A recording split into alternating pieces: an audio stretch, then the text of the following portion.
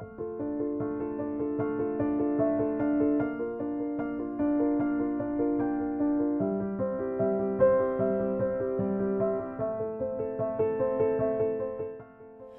Shana Tova, good New Year to you, to your family, and to the Jewish people throughout the world. There's something very strange about Rosh Hashanah. I wonder if you've noticed.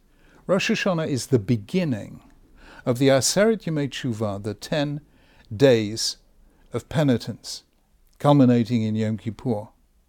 And therefore you would have thought that we should begin that process of penitence with penitence, confessing our sins. Ashamnu bugadnu gazalnu, al chet shechatanu, slach lanu avinu ki chatanu, etc. Slach umachal. And yet, of course, if you look in the prayers for Rosh Hashanah, there isn't a hint of any of this. None of it. Not one real word about tshuva. What there is talk about Malchiot, Zichronot, V'Shofrot. That's the basic structure of Musaf. God's kingship and sovereignty over the universe. His remembrance of things past. And the Shofrot, the clarion call of the ram's horn. Those are the basic structures of the Musaf Hamida, and they're about God, they're not about us. And when we try and define Rosh Hashanah in terms of the Machzah, we see Hayom Harad Olam. Today is the anniversary of creation. It's the birthday of the world. Nothing about tshuva in that. So, little hints here and there. Little hints. Zachrenu l'chaim, kasvenu l'chaim. Writers in the Book of Life. Avinu Malkeinu Chadesh Alenu et Hashana Zod L'Tova Achzirenu B'Tshuvat Shlema L'Fanacha. Bring us back with perfect repentance, but we say that at other times of the year. So there is virtually nothing about penitence on Rosh Hashanah. Why not? I mean, why leave the penitence to Yom Kippur, the very last moment? Please God, I've just thought about something. I've sinned, I've committed, etc. It's an extremely strange thing. And I worried about this. I thought about it for years. There's something missing here. What am I missing?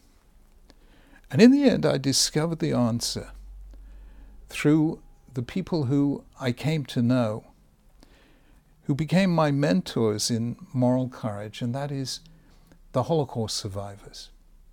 Now, every Holocaust survivor had a different story and had a different way of coping. But by and large, there was a general pattern, which is that they did not talk about what had happened to them. They didn't talk about it to their spouses or to their children. For years and years, sometimes many decades, they just avoided the subject. What did they do? They said about making a home in a new country. They said about having a family, getting married, having children, because most of them had lost their families in any case. They said about having a job, building a career, building a life. They said about helping and strengthening one another. And only much, much later, often 50 years later, did they tell their story. Sometimes wrote their story or got somebody else to write their story. Many of the survivors that I knew went around schools, non-Jewish schools, as well as Jewish ones, telling their story to the pupils because they really wanted them to understand how precious and how fragile freedom actually is. And I suddenly realized that there was a simple structure to what they did. First, build the future. And then you can remember the past.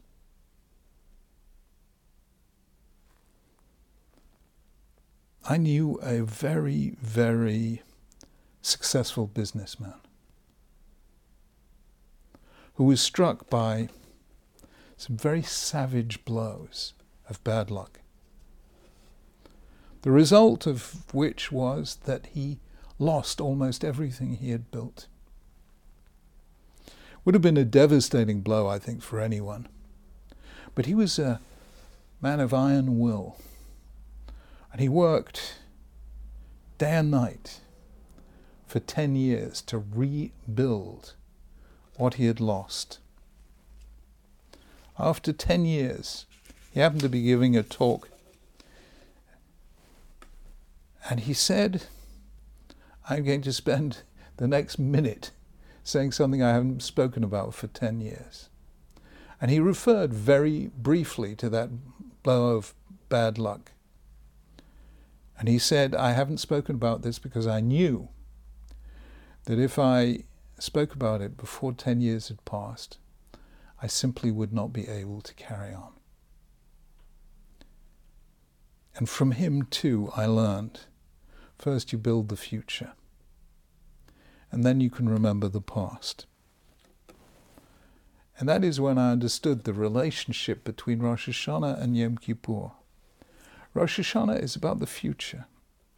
It's about the Shana Tova. It's about the Jewish future, because what do we read about on the first day of Rosh Hashanah? The birth of the first Jewish child, Isaac, and the birth of the prophet and kingmaker Samuel to the previously childless Hannah. Children are the symbol of the Jewish future, and that is what we choose to read about on Rosh Hashanah. Then, once we have prayed for the future and thought about the future and our responsibilities for it, then once we have secured the future, on Yom Kippur, we can remember and lament the past. Sometimes the past is so difficult that if you focus on it, you fall into depression and despair. And the Jewish way is to say no. Just look forward and build the future. And then, when everything is secure, you can turn back and look at the past. That, to me, is the message for this very, very challenging year. We have just passed through a year of the coronavirus pandemic, which has been, in many ways, the worst crisis the world has faced since the end of the Second World War. It's been very, very challenging. It's been hard for everyone. It seems to me that the most important thing to do is to focus on the future, not on the past. I don't think we should spend particularly these precious moments of spirituality lamenting the past, when the first thing we have to do is secure the future. We actually have to ask and pray for God's help to be able to mend what has been broken, to rebuild what has been destroyed, to heal what has been harmed, and to begin to build the future together. That is the spiritual imperative of this moment. Just a few weeks ago, we lost one of the great figures, leaders, and teachers of our generation, the late Rabbi Dr. Norman Lamb, Zecher Tzadik Livracha. Rabbi Lamb, president of Yeshiva University, one of the great thinkers of our time, one of the great speakers of our time, one of the great institution rescuers of our time, because when he took over as president of Yeshiva University, the university was facing almost certain bankruptcy. He lifted it from bankruptcy to the most remarkable financial health. I don't know how he was so good at fundraising, but he was exceptional. So he rebuilt Yeshiva University, but he really sustained the whole Torah Umadar philosophy of the university by what he wrote and what he organized through things like the Orthodox Forum. I want you to tell you a little story about Norman Lamb, because it taught me so much. I knew Norman Lamb quite well, but the first time I met him, he didn't know me at all. It was 52 years ago. It was 1968. I had gone to America in 1968. That was the year that Simon and Garfunkel counted the cars on the New Jersey Turnpike. They all came to look for America. I wasn't counting the cars on the New Jersey Turnpike. I was counting the rabbis in America and going around to visit as many as I could. And I wanted to meet Rabbi Lamb. I had heard about him. So, with my typical polite English understatement, I phoned him up and I said, Rabbi Lamb, I've just traveled 3,000 miles to meet you. Do you think you could fit me in? Well, chutzpah works, says the Gemara. So he said yes. I mean, he didn't know who I was. I was 20 years old. I was a sophomore. I was a nobody. And this man, who was already rabbi of the Jewish Center and professor of Jewish philosophy at Yeshiva University, sat with me in his office in the shul for an hour, talking me through the various approaches to Torah Umadar and the difference between Reb Shimshon Revel Hirsch's approach to Rav Kook's approach and how he preferred Rav Kook's approach and so on. I have never kept a diary. I've never made notes. So I'm remembering this for 52 years ago. And then he did something that I actually found extraordinary. He said to me, where is your next appointment? So I told him. It's the other side of Central Park. He said, let me take you there. And this man got up from his office and drove me to my next appointment. I mean, sorry, forgive me, I don't know anyone who would do something like that in the middle of Manhattan. On a busy day for a student 20 years old that he never met before and had no reason to see in the first place. This was Menschlichkeit in capital letters. It was absolutely extraordinary. But on one occasion he said to me, Jonathan, there's only one joke in the Mishnah. And I said, what's that? He said, Talmidei Chachamim Marbim Shalom Ba'olam, rabbis increase peace in the world. He said, that has to be a joke, right? I mean, the more rabbis, the more rows. That must be a joke. And I said, Rabbi Lamb, if I may suggest, it isn't actually a joke. But to understand it, you have to go to the end of the sentence, because it says, Marbim Shalom Ba'olam, Shnema, as it is said, V'chol Banaich Limudei Hashem V'rav Shalom Banaich, the verse from Isaiah, all your children shall be learned of the Lord, and great shall be the peace of your children. Al Tikra Banaich, don't read it your children, Ella Bonaich, call it your builders.